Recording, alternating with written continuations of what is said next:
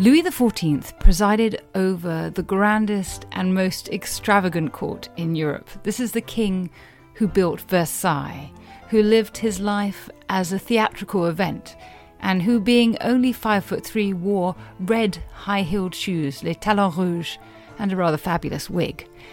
He was King of France from 1643 until 1715, 72 years and 110 days.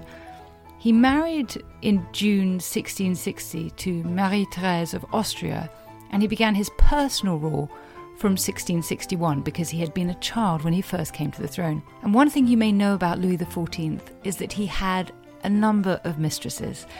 So today, my guest will help me consider the image, the influence, and the insecurity of the French royal mistress. Dr. Linda Kernan-Knowles is adjunct assistant professor at Trinity College, Dublin. She's written about the mistresses of Louis XIV, and she helped shape an exhibition in Paris that you can see, if you can get there, at the Centre Culturel Irlandais called How to Be Good, that looks into these themes.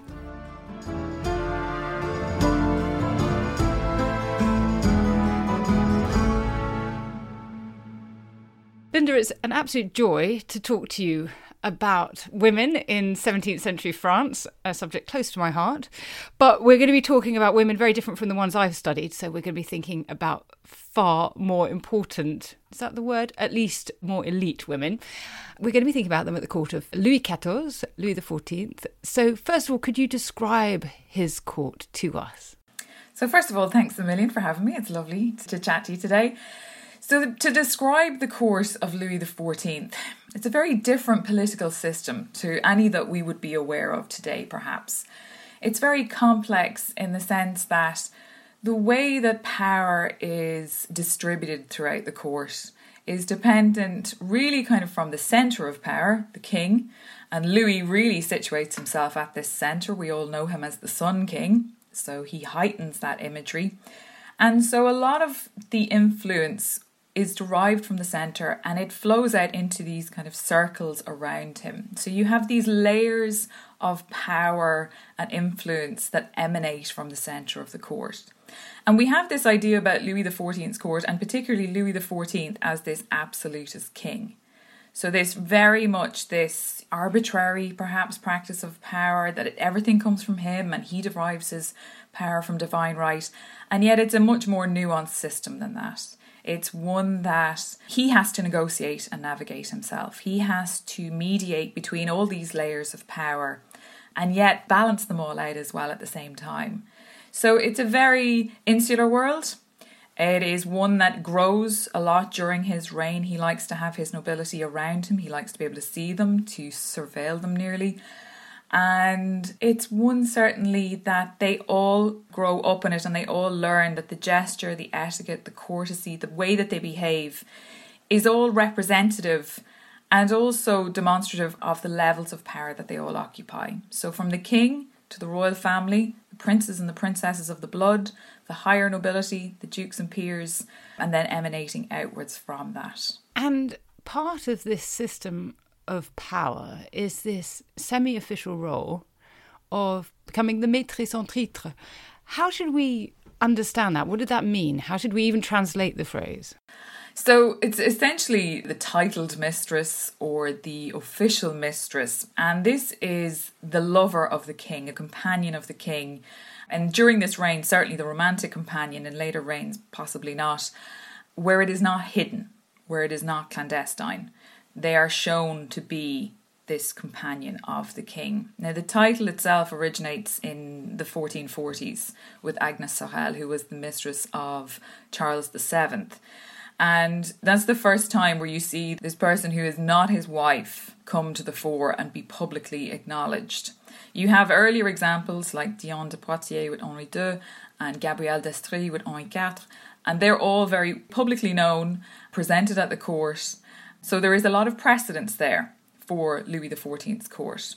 So by the time that you see royal mistresses emerging at Louis XIV's court, and almost from an age where he is perhaps sexually active, from his late teens onwards, You have essentially this acknowledgement, this is a woman, she is not his wife, and yet she obviously has this influence over him. She holds a fascination for him. He desires her as well. The kind of idea that she has attracted the gaze of the king, therefore she attracts the gaze and the attention of the rest of the court too. So the maîtresse en titre, it comes from the word mistress, obviously, and it translates actually from the French over into the English in the 15th century. And it gives this connotation of a woman in the domestic sphere. That's very accurate in relation to a royal mistress, because a royal mistress is always French, and yet the queen is always foreign. And so in that respect, the marriage to a queen is representative of foreign policy usually, as a means of brokering peace usually, or at least trying to smooth relations with another major power. And yet the royal mistress is very much a domestic position. She's usually one who represents domestic concerns and within the factions of the nobility then at the court too. That's a fascinating insight, thinking about actually it's about nationality. I hadn't put those things together, even though of course they're all French, his mistresses. Yeah, it's one of the things that when I came to the topic first, when I realised this, I thought, goodness, yeah, this is right. They're all homegrown gals and they're close to the monarchy already for the most part. And in that reason, they're close to the nobility. And so they hold a fascination for the nobility too, because the nobility have to keep an eye on who is going to ascend, who is going to gain that position, and what can be gained through them as a result. So Louis's first official favourite is Louise de la Vallière, who arrived at court in 1661. Tell us about her. She is from a very noble background, and she comes to the court as a lady in waiting. So she's very much within the eye line of the king. And this is key, the proximity to the king, in order to gain that recognition, but also then to maintain it later on, maintaining this position near the king. So she is not described as very ambitious. She's not described as one of these great beauties either. She's quite a bit younger than the king. I think she might be 6 years or so younger than the king, which makes her the youngest of all the mistresses, apart from Fontange later on, who's a very short-lived one. Seems to be quite an innocent, someone who is regarded as, and this is something that's always used for mistresses, but I think it's true for her, she loves the king as a man. I think she's overheard saying, if only he were not the king. You know, and I think he's supposed to have heard this and thought, well, you know, she loves me for me, myself. And so she, in later years, has been seen to represent this more innocent and of youthful, hopeful time of Louis's reign. That she represents this time before he really becomes the Sun King. It's very much the springtime, almost, of the reign. But we're projecting in hindsight then because we know what comes afterwards. And yet their relationship was very strong from probably 1661 onwards. We don't know too much about her and their relationship because of Louis's mother. Now, Anne of Austria, who had been his regent, is a very powerful figure at the court and a very powerful figure for him personally. They were deeply, deeply attached to each other. So when she dies in 1666, that really lifts the restrictions on Louis's personal life, any private life he might have. And in that respect, that's when you start to see Louise de la Vallière coming to public recognition. And she has a number of children with the king. She has 4, 2 of whom die quite young. And in the same year, a daughter is born, Marianne. And she becomes very, very well known at the court, Mademoiselle de Blois, as she is, I think, a favourite of Louis XIV. So in having children with the king then obviously that solidifies the position, consolidates her position, and is a very significant moment for a mistress because at that point they are establishing essentially a parallel line, bloodline alongside the royal family. I mean, Louise de la Vallière's position as royal mistress is almost confirmed by the fact that the king is married at this stage. He does have other trysts before his marriage with the Mancini sisters, who are the nieces of his Prime Minister Mazarin. But after his marriage then, that's when you really enter into a phase where you have a definite queen, Marie Therese, she becomes upon marriage. And then on the side then, the mistress, Louise de la Vallière. So when Louise de la Vallière gives birth to children, that establishes a parallel line. Not of succession, but a parallel bloodline for the royal family. And that becomes increasingly significant as time goes on, because Louis goes to great lengths to recognise his children as well. But with Louise is a very, I think, benign figure in the history of these court relations. She also seems to be a very pious figure. She's very, very much conflicted in her position.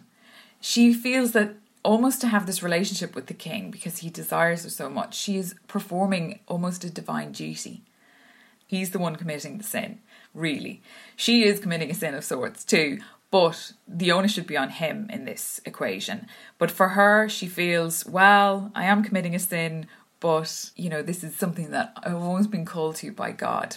So she's so conflicted in all of this eventually, she just keeps running off to the convents. She tries to flee the court several times. And I think the first time, Louis makes a big deal out of it and runs after her, throws on his cloak, hops on the horse and gallops off to the convent. And they have a very tearful reunion as she comes back. The next time she does it, he doesn't bother. He sends someone off to get her instead. And then the third time, he leaves her where she is, which is eventually, I think, in 1674. So really her ascendancy, she's there from early 1660s. Certainly by 1664, they're very much an item, but they can't really come to the fore because of his mother. 1667 then, she is awarded with a very high-ranking title. She's elevated to a duchess. She's given various estates, very generous pension, as they all are. And yet that is not so much a sign of elevation as it is perhaps a golden handshake, because at this point in time, someone else has come to his attention. And before we go to her, just I want to pick up on that point about him recognising her children. Does that mean that they're made legitimate but not allowed to succeed? Is that roughly what's happening? Yeah, they're legitimised. Now with Louise, he recognised her as the mother, and he talks about the esteem that we have for their mother. The two children from that relationship who survive, the Comte de Vermandois, he gets into trouble later on, but he dies in his teens. He'd kind of fallen out of his father's favour. Mademoiselle de Blois goes on to have a very lengthy court career. They don't pose problems for the line of succession, but the next set of children do. Okay, so the next set of children, now we're moving on to the most fabulously named, and indeed fabulous woman, the Françoise Athénaïs de Rochechouart de Montmartre, who is Marquise de Montespan. I think maybe we'll call her Athénaïs or Madame de Montespan. Yeah, quite a tongue twister. Tell me about her. She is pretty amazing as a character at the court. She comes from a very, very well-established noble family, and she would have considered herself of a higher rank than the king. She pretty much looked down on him at times. So for her, she's a very, very well-known figure at the court already in the 1660s. She's a lady in waiting to the Queen. She is, and this is a big problem, she's already married. She had quite a colourful background already. She had been due to get married to the Duc d'Antin, who was killed in a duel, and then she ended up getting married to his brother. They're married in the early 1663, I think, and then they have their first child later that year. So they have two children already by the time she comes to the attention of the king. And as lady in waiting to the Queen then, she's very visible to the king. She's in that entourage. She's regarded as extremely beautiful. She's always described as having these gorgeous blue eyes, this aquiline nose, just the epitome of beauty ideals at the time. And very witty. She has the Mortemart esprit, this wit, this vivacity that is apparently captivating. They have this way about them where, witty conversation is such a mark of prestige at the court. It's a way that you elevate yourself socially, and her family seem to have cornered the market in this. They know exactly how to do this, and it's a particular kind of brand. So apparently later on, people hate to be seen by her in case she passes some comment on their appearance. So very, very acerbic. She is kind of in the background then while Louis is still in his relationship with Louise de la Vallière, and by 1667 it would seem that a relationship has begun between her and the king. There's a point in time where I think they're on manoeuvres with the king. So the entourage is going around with the king, and Montespan's there with the queen, but Louise de la Vallière turns up unannounced, uninvited. The king packs her off. He says, "What do you think you're doing here? And you were never told." And the queen is in floods of tears, and Montespan responds, she goes, "I can't believe she had the audacity to come." And she was like, "Oh, Lord save me from ever becoming the mistress of the king." But it's quite clear she probably already was the mistress of the king at that stage. So the feelings of the queen are very much secondary in all of this as well at the time. So Athénée then rises quite quickly. Now, the reason why Louise, I think, is kept on at the court is something of a smokescreen then to this relationship. For a time, there's Louis, there's the queen, but there's also two mistresses. There's a handover happening at this stage too. So from 1667 to about 1670, there's a bit of a ménage à trois, ménage à quatre maybe going on at this point. And by 1669, Montespan has probably had her first child with the king. There's a bit of a question mark over that one. We're not entirely sure what happened there. There may have been a girl born and then spirited away, but there's no record of that child. Certainly the next year, the birth of the Duc du Maine in 1670. And that's when you start to see Madame de Montespan then is on the rise very much. And that kicks off a decade of fun and games with Madame de Montespan, really. One thing I'm really struck by is the fact that this must have been so humiliating for Louis's wife, Marie-Thérèse, for his first mistress, Louise de la Vallière. It feels like there's a sort of sequence of embarrassments happening because Louis's attention has moved elsewhere. Do we have any sense of what these women felt, or do the sources not really give us that information? With Louise, first of all, there are lots of apocryphal stories, I think, circulating about her. So, for instance, there's a story that the king would go to see Madame de Montespan and use Louise de la Vallière's apartment as like the walkway, as simply a means to get to the next apartment. And that he would apparently kind of give over Madame de Montespan's dog, I think, for Louise de la Vallière to hold while he went to see her. I get the impression that Louise de la Vallière was actually probably at this point slightly bereft to begin with, but her piety was starting to overtake her too, that she wanted to be away from this situation and she can't bear it. She wants to leave the court. But for Louis, he needs her at the court. He wants her to be there. Because for him, of course, increasingly, he wants the nobility near him. He wants them there. So Louise de la Vallière is part of that pack as well. More importantly, though, is the position of the Queen and what the Queen might think in all of this. It seems important to note that Louis is much more sensitive to his mother's feelings than he ever is to his wife's feelings. Maria-Theresa, when she first saw Louis, was enraptured. She felt that she was the luckiest princess in Europe, that she had struck gold.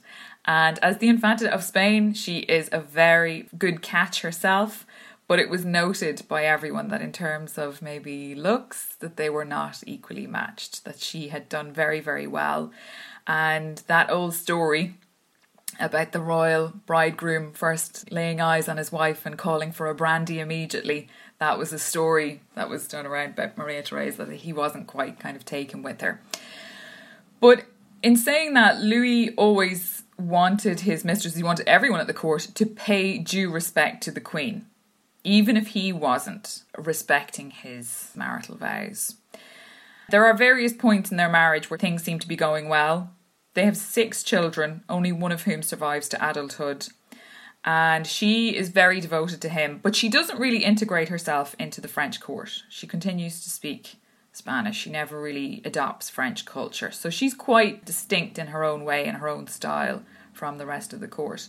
A very telling thing about her attitude to the mistresses is, it's almost like heartbreaking. It's very sweet in its own way. She doesn't want to see them when they're pregnant. She refuses to have them anywhere near her when they're visibly pregnant. And yet she seems to have doted upon the children themselves when they did arrive. That they were his children. And so therefore she loved them anyway. So it's quite kind of touching that she's like that too. Certainly Madame de Montespan, she has to endure 7 pregnancies in the 1670s. So there's a lot of the time where she doesn't want her anywhere near her. And yet when they do arrive then, she's quite affectionate to them and quite, taken with them. It's noteworthy as well that by the end of her life, the last year of her life, it would seem that the king had been encouraged, really to pay more attention to her, to be more mindful of her. And she did note herself, the king is spoiling me and the king pays me so much attention. So when Madame de Montespan kind of left the scene then, there seems to have been something of a reconciliation between the king and the queen. But generally speaking, and this would be the rule across the board for all the reigns, the feelings of the queen are secondary. It's very rare that a queen is able to really kind of conquer a mistress. You see it with Catherine de Medici. The moment she has the chance after Henri II dies, she deals with the mistress and the mistress has to hightail it out. So if they get the chance, if they're back in control, they will deal with them very swiftly. But it's rare they get that chance to demonstrate that level of power. I mean, I'm struck by what you say about the Queen and the pregnancy. It makes perfect psychological sense. She doesn't want to see visible evidence of infidelity, but at the same time, especially if she loses 5 children, you can see why she would care for those that are existing. That's the thing, this argument about the attitude of parents to children in the early modern period, and that old theory that they don't have that connection to children because they don't want to invest emotionally in a child that they might lose. And you see time and again that's not true. Even with Louis's sister-in-law, Lieselotte von der Pfalz, she writes so touchingly about the children that she loses. And actually with her correspondence is so voluminous, and yet there is a gap in her correspondence at one point. And that's the silence of grief. That's when she's grieving. She doesn't write about it because she can't. So for Marie-Thérèse, for everyone to say that, okay, the loss of pregnancies in the early modern period was such a common experience, it doesn't lessen the emotional impact of it, I think, for them too. So yeah, you're right in the sense that, a pregnant mistress is very much this hugely visible image of the king's infidelity. And then, of course, when the children do arrive, they're probably in the company of a governess, or they're not there with their mother as such. The mother has more important things to do, which is get straight back to court life. And for Madame de Montespan, that becomes increasingly difficult. Every pregnancy apparently has a physical impact on her. And a lot of observers at the court are delighted to see that her looks are fading. Her looks are suffering as a result of these repeated pregnancies. She actually even inspires a new style at the court, which is very free-flowing, loose clothing, which is to conceal not just the loss of her figure, as is noted by many at the time, but also the repeated pregnancies. So she tries to stay at court for as long as possible within a pregnancy and then only leave in the later months. Gosh, the brutality of it all. I'm feeling for her. But let's get some sense, before we think about the dissolution of her power, let's get a sense of how powerful she was, because she's receiving extraordinary gifts. She has a place at court.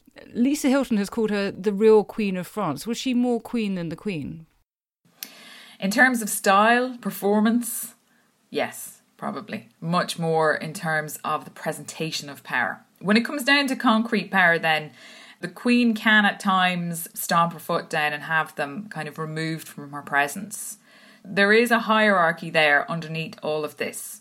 And I think the way of seeing her as this real queen, certainly in the performance, even sometimes in the material acquisitions that they have. So famously, Madame de Montespan would have had 20 rooms at the palace, whereas the queen had 11. There would have been a huge amount of money diverted to Madame de Montespan's chateau at Cluny. And even at one stage, you could see the kind of tension between her and Louise de la Vallière, because they were fighting over who would get the best craftspeople for their apartments as well. And I think Madame de Montespan kind of kidnapped the craftsmen from Louise de la Vallière's apartments at one stage, and Louis had to broker between them. And you can see then as well, in terms of the importance Louis gives to Madame de Montespan in terms of material goods, even in the correspondence that Louis has with his finance minister, Colbert, where he tells Colbert at the start of his letters, have you sorted this out for Madame de Montespan? She wants orange trees. She wants a lot of them, and get them to her. Is that done? And as he says to Colbert, you know how much this means to me. All of this must be taken care of. And then he moves on to matters of state after having addressed that issue too. You can see from the account books as well, there are enormous amounts of money being spent on Versailles at that stage, because the court while it doesn't officially move there until 1682, it is very much there in situ in the 1670s onwards. So Versailles had been this kind of swampy kind of hunting lodge in the reign of his father, in Louis XIII's reign. And it obviously becomes the bling of the Ancien regime, and there's so much money diverted into this. So what's diverted for the mistresses is very small in comparison. But any records I've seen in relation to perhaps what was spent on Louise de la Vallière in total over a number of years, it could amount to what would be spent on the Queen within 1 year. So very significant amounts of money, but not overtaking the amount of money spent on the Queen. You also have then gifts of jewellery, which might be the first signal to the court of a change in status. Where you have a lady in waiting who suddenly turns up with the diamonds of a duchess. That's a signal. The wearing of pearls is very popular. The dress might change as well, but certainly then the acquisition of estates, of maybe rights to different territories, the accumulation of rents maybe, and certainly title then as well. So there's a lot going on for her. And then for Madame de Montespan, then there's favour. This is another huge part of the royal mistress's role. She is a means to approach the king. So a lot of the time people will go to the royal mistress before they would go near the queen. Or indeed they would regard the royal mistress as the better person to go to, because she has the ear of the king every day, possibly 3 times a day. And in that respect, they know that she will be able to put forward their case, if she's so inclined. Because you have examples whereby Madame de Montespan, if she likes you, she'll do it. But if she doesn't, she might tell you she did it and not do it at all. Like the Comte de Lauzun, who's one of the captains in the King's Guards, who had designs on the King's first cousin, Mademoiselle de Montpensier, La Grande Mademoiselle. And he went to her at one stage to petition, and she says, yes, I'll go to the King, I'll make your case to the King. And he didn't believe her, so he hid under her bed and listened to her fill the King with a whole load of nonsense about the Comte de Lauzun, who was listening to all of this under the bed.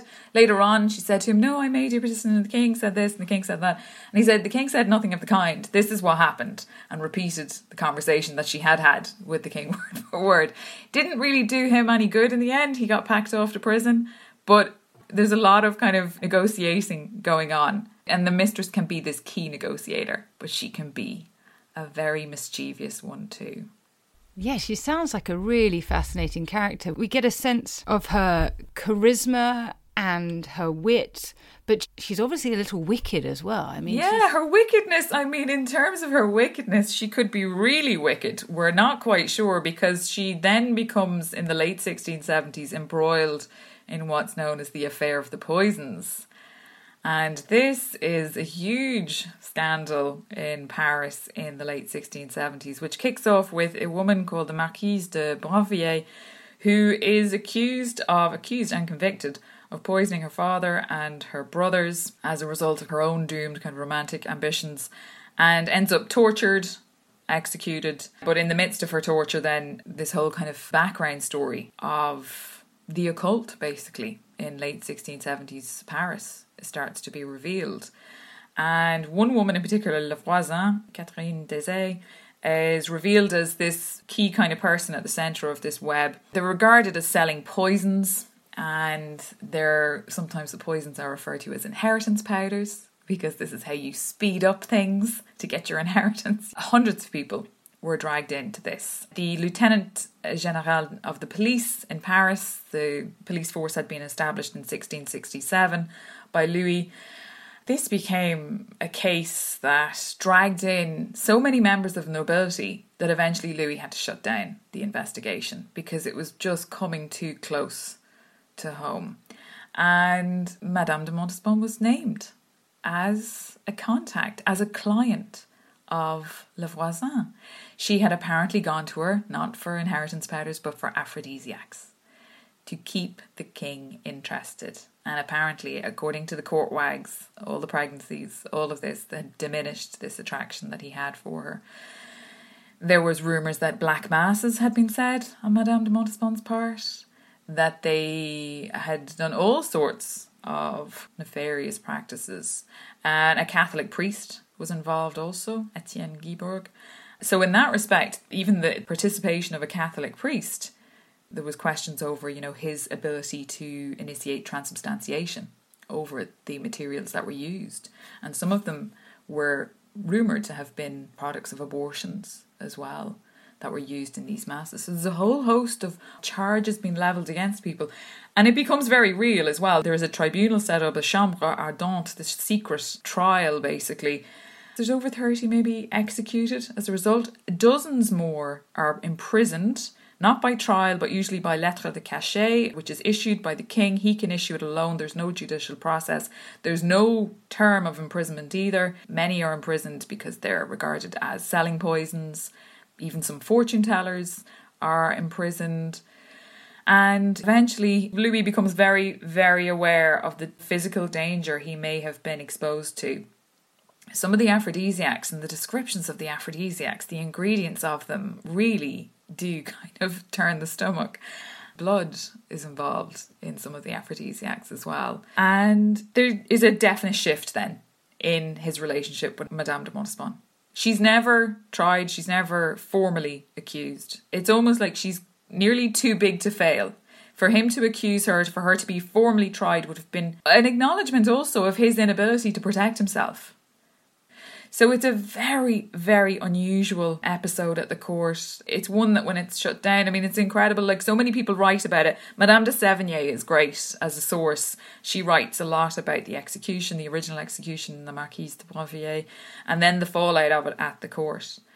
But it must have been a time whereby people were very much, I think, uncertain of who they had been in contact with, where their own position lay, what they may be accused of themselves then too.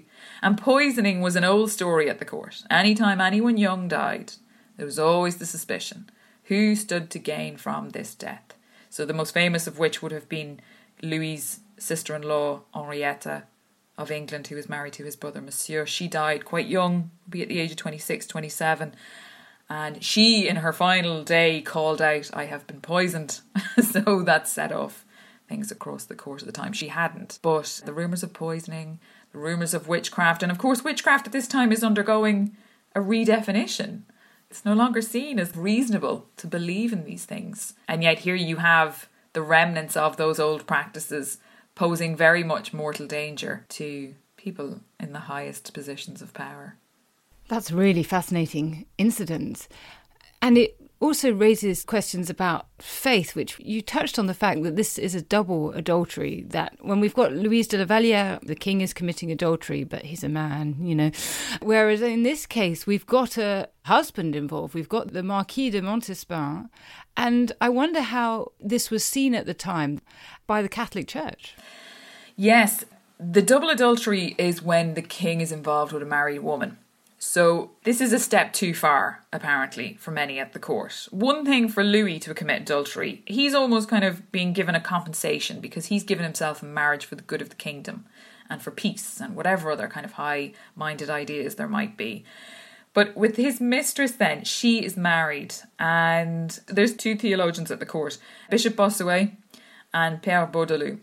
And Louis has to be very mindful of what he does now in relation to Montespan, because Bossuet is one of his key apologists for absolutism, for this divine right of him. So at one point, he is very much key in supporting the king in his role and supporting the monarchy and the divine right. And on the other hand, then he has to balance out then what Bossuet says about the king's private life. And Bossuet apparently can give a real kind of thumping sermon when he wants to, standing room only when Bossuet decides to let rip. And in 1675, Louis does end up sending Madame de Montespan away. He tries to restore himself. Even before any of the affair of the poison stuff kicks off, he sends her off and banishes her. So the court seems quite kind of happy with this. And it's telling as well the fact that Madame de Montespan doesn't seem to have a huge number of fans who come to her rescue either. She's kind of rubbed people up the wrong way as well. She's important, she's powerful if you get on her right side. But there's many more then who've gotten on the wrong side of her and are happy to see her gone. So the Catholic Church, there's a very troubled relationship. There's a troubled relationship anyway between Louis and the papacy. And then with his church, he has to balance out that divinity, that role that he's meant to play, but also this very human failing, this submission to his own desire, to his own passions. There's a number of different priests and confessors at the court who refuse at times to give not so much him, or what they did say to her at one stage, we'll refuse confession, but refuse to give confession or the Eucharist to Madame de Montespan. I think she goes in for a confession at one stage, and the priest says to her, is this the Madame de Montespan who scandalises all of France and brings shame and everything else, and sends her packing?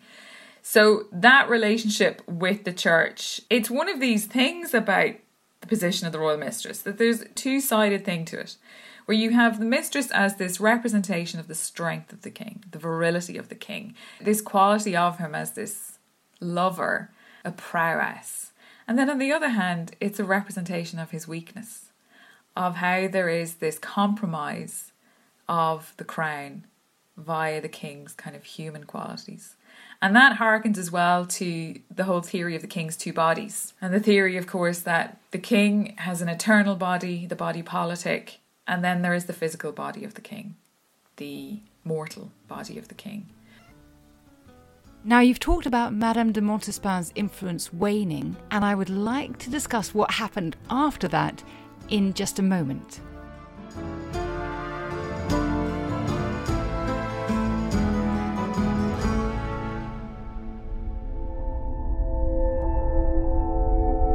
Sing, Muses. Sing to me a history of Olympus and the deathless gods who govern earth, sea, and sky. That is Zeus's command. It's The Ancients from History Hit. I'm Tristan Hughes, your host, and every month on the podcast we're taking a deep dive into the Olympian gods. None of them are as simple or as single-faceted as we've kind of reduced them to in our heads when we think about the gods of the pantheon who do one thing each. With world-leading experts, we'll be telling the dramatic story of who they are.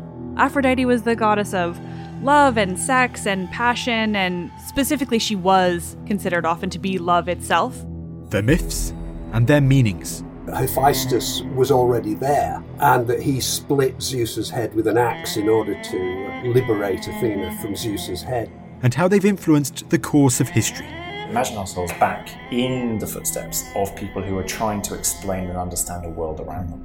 A world which is not fair or just. That gets us into absolute key facet of how to understand the ancient Greek gods, which is that they are not good people. Join us as we explore some of the most fascinating deities history has ever known. Listen and follow on The Ancients from History Hit, wherever you get your podcasts.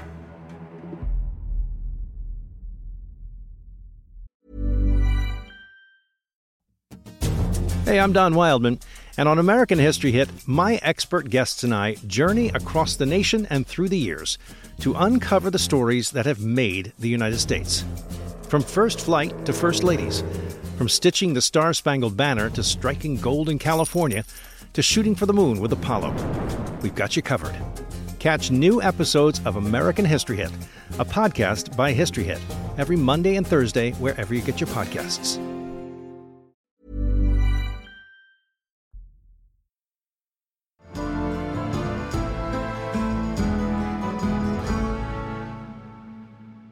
In this edition of Not Just the Tudors, I'm talking to Dr. Linda Kernan-Knowles about the power and precarity of the royal mistresses at the court of Louis XIV. We've had Madame de Montespan, and is the next mistress, rather briefly, Mademoiselle Angélique de Fontanges? Now, Angélique is a very, very brief affair because she dies quite young. She comes to the court. She's, again, I think, another lady in waiting. This is the key thing. Noble families love to get their daughters into these positions at the court, whether it's a lady in waiting, some kind of management position in one of the households of either the Queen or the King's sister-in-law, Madame. They're the highest ranking women at the court, and therefore you would be at the centre of the court with them. So Angélique de Fontanges really steps in that 1679, 1680, at that point where Madame de Montespan has become a major problem. She's very young, she's only 18, the king at this stage is in his 40s. So quite a departure in terms of age, and apparently not very bright. Very beautiful, but not very bright. Louis just likes her in terms of appearances, I think. Not great conversationalist by all accounts. They have one child together, and she dies, I think, soon after the birth of that child. I don't think that child survives either. Madame de Montespan is put out by this enormously. Fontaine, she said, she's as pretty as an angel, but as stupid as a basket. And she doesn't have to worry about her long, because unfortunately then she does die at the age of about 20. That's a brief affair, and she is recognised, she is considered one of the official royal mistresses. You know, when we talk about what makes a royal mistress official, it's appearance, to be beside the king almost. You don't have an official proclamation. It's kind of done through the ceremony of the court. So for instance, if they're at the theatre, the queen will sit on the king's right side. The mistress will sit on his left. Oh, I had no idea. So they actually appear in public as a trio. Yeah. If they go on manoeuvres, perhaps, they will be with them as well. So there will be this public presentation of them. Even for the King's Day, and you think about Louis XIV's daily schedule of ritual at the court, it's fascinating because people would say, well, you can tell the time by what the king is doing. He had a very regimented day. He worked very, very hard. Louis XIV put in, a lot of hours into governance and maintaining. He never took on prime minister after the death of Mazarin in 1661. So when he went to see the mistress, that was known at the court. He is with Louise. He is with Madame de Montespan. He is seeing Madame de Maintenon. Very, very public. Very, very aware. Now, Louis XIV, I think the reason why we might think of the royal mistress kind of hitting an apex of sorts during this reign is because the ritual of the court hits an apex at this point. Louis XIV goes in for ritual, ceremony, routine, the lever, the coucher, all of these things, the rising in the morning, the setting in the evening, like no other monarch.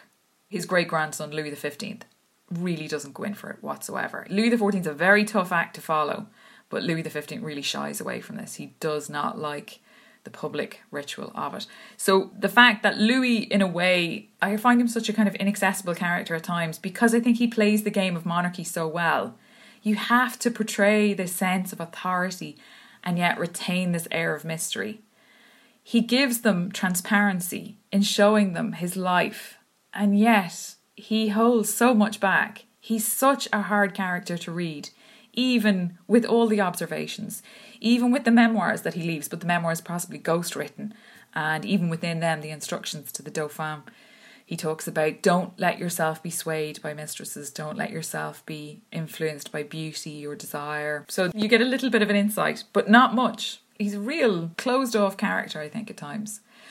Well, that plays into thinking about the last important mistress at his court. My impression is that she's wielded political influence. Tell us about her and what you make of her. She is a real unusual version of a royal mistress. In fact, some would say not really a royal mistress at all. I would class her as a royal mistress. She is Madame de Maintenon, Françoise d'Aubigné. She's famously born just outside the prison in New York, as her father was in prison for, some would say, for debt, others would say she had plotting against Richelieu. She spends part of her youth in the French West Indies, Martinique. She comes back to Paris, where her godmother is very influential in setting her up within kind of the intellectual society of Paris at the time. By the age of 16, she has met the poet Paul Scarron, who's very well known for the wrong reasons because he's been a satirist during the Fronde. This is the civil war against Louis XIV during his minority between 1648 and 52. By 1660, she's widowed by that stage and she is in receipt of a pension from Louis's mother, Anne of Austria. And by 1669, she has gained a reputation as being very discreet, quite respectable, quite pious in her own way. Her religious background is even very unusual. Her grandfather had been a very prominent Protestant, a Huguenot, and yet she's brought up both as Protestant at one stage and then Catholic. And, of course, is very resolutely Catholic then for the rest of her life. By 1669, then, she had come to the attention of Madame de Montespan and the king, and she's appointed as a governess to the royal bastards, so the children of Madame de Montespan, and in particular to the Duc de Maine, the first one. She becomes very, very devoted to that child. The Duc de Men had been born with an injury to his foot, and he needed a lot of medical attention in his early years. And Madame de Maintenon, she's very devoted to him. Louis took notice of this older, more kind of discreet, more sober woman, a completely different character than Madame de Montespan. The interaction between the two must have been something to behold. And Louis slowly comes to appreciate this calm, devoted presence in the lives of his natural children. He's particularly taken with her devotion to the care of the Duc de Men, because he's very fond of the Duc de Men, even though the Duc de Men does cause his own problems later on. But she takes him away to various places across France to take the waters, these places that are renowned for their healthful properties. And as time goes on, by the end of the 1670s, he has come to rely upon her as a confidant of sorts, particularly as Montespan's behaviour and reputation becomes ever more erratic and unstable. And I think that's what really is the issue at stake for Louis and Montespan. There is a volatility. That volatility that drew him to her to begin with has now become a liability. And Maintenon then becomes this rock that he relies upon, that he goes to for advice. The whole question over whether she's a royal mistress is tied to the question of a physical relationship between the two. And generally speaking, it's accepted that there was no physical relationship between them until they got married. And that's where you come into another separate category of royal mistress. Maria Theresa, in her last year of life, as I mentioned, totally happy with the king, devoted, but she passed away in July 1683. And probably by October, we've no paperwork on a marriage, but we have a couple of indications through correspondence. There's a couple of witnesses at the wedding, including the king's valet Bontemps and the priest, but not proclaimed queen. It's a morganatic marriage. It's in secret. And Louis XIV has done something very, very strange. He has contracted a marriage purely for himself. And he's young. Whether it's a great love, it's certainly not the great passion that was seen with de Montespan. It's not that volatile passion. It's a very calm, very stable one. And, a lot would say, well, she's there for 30 years. Well, really, she's there for 40 years. Because from 1675 onwards, where we see the first very dramatic display of favour from Louis, which is to give her her own estate and to elevate her title, for 40 years she's at his side. And the relationship seems to have been very, very steady. You don't see these kind of ups and downs, banishments, exiles, nothing like that. She's a very steady presence at his side. Many regard her as almost like a first minister by his side as well. She is usually maligned by those outside of France, particularly the Huguenot exiles. They charge her as being the reason why he revokes the Edict of Nantes, which revokes kind of nominal religious toleration in France in 1685. She is probably loaded with a lot of bad press, because traditionally the royal mistress would be a way of criticising the king without criticising the king. And it's fascinating to me that we think about Louis XIV as being this man who has so many mistresses, and yet, as you're pointing out, for the vast majority of his life, he's actually with this one woman who he does actually marry. Yeah, this is the thing. And it becomes this way of almost characterising the court then in hindsight. People kind of think about Madame de Maintenon as heralding in this dampening almost of the vivacity of court life. But again, that's an oversimplification of it as well. I mean, Louis is entering into a different phase of his monarchy then too, even in terms of his involvement in military endeavours. I mean, he's quite a belligerent king, certainly, but he is entering into kind of the later years of his life. He's adapting. His relationship reflects that change and that evolution perhaps in the reign itself too. So yeah, this idea that perhaps he's a bit of a gadabout or he's flighty. No, he's quite towards the end. I mean, half of his life is spent with Madame de Maintenon. And in many respects, I always wonder to what extent our view of the royal mistress in the early modern period is shaped by what comes out after the revolution. And even the pamphlets of the revolution too, in how they characterise feminine power in the Ancien Regime. And I think it's really interesting to look at the example of Marie Antoinette in relation to the mistresses. Because, of course, Louis XVI never takes a mistress. And some would say it's to the detriment of Marie Antoinette, because she is then the target of so much of the criticism. Had there been a mistress, the mistress would have deflected. During the Revolution, the pamphlets attacking Marie Antoinette draw lines between her and previous royal mistresses, rather than queens. They invoke the imagery of royal mistresses corrupting male power, and that she is taking on that mantle too. So mistresses actually have a very important political role in playing the lightning rod to the royal couple. They can be, and yes, they can be used then not so much to protect the monarchy or to protect them from criticism, but really attract even more criticism then also as well.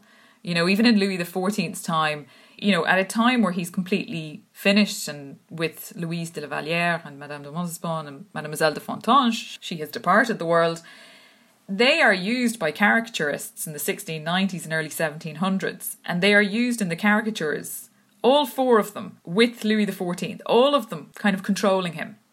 One of them is fascinating. It's from 1690, and it's actually an example of like a play on fake news at the time, where it shows Louis XIV in his deathbed. He's dying of embarrassment because he's fallen for the fake news that William of Orange has been killed in battle, and he's found out that he's been led astray. But around him you have the devil, and there's a whole host of characters, but all the mistresses are by his bedside weeping. So this sense that even when a mistress is gone, the afterlife of a mistress is very strong. They almost like, you know, still remain on there as this reminder of his human failings, of his vulnerability.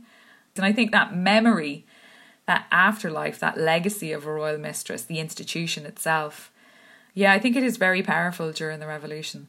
This has been a wonderful and fascinating look at these people who seem to have been so important, this official but not official. There's a liminality about them, and yet this sense of being precarious at all times as well.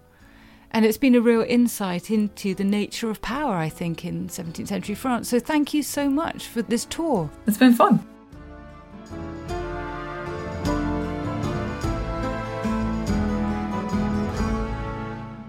If you enjoyed this episode, please recommend this podcast to your friends and family, and do share it on social media.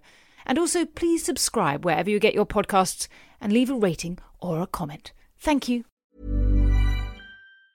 You know how to book flights and hotels. All you're missing is a tool to plan the travel experiences you'll have once you arrive. That's why you need Viator. Book guided tours, excursions, and more in one place. There are over 300,000 travel experiences to choose from, so you can find something for everyone. And Viator offers free cancellation and 24/7 customer support for worry-free travel. Download the Viator app now and use code Viator10 for 10% off your first booking in the app. Find travel experiences for you. Do more with Viator.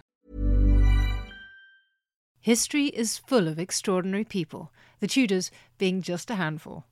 In my latest film on History Hit, we meet Bess of Hardwick and go inside the incredible house that she built, a house that defines the elegance and grandeur of the Elizabethan age, a house fit for a woman who climbed to the top of the Tudor social ladder.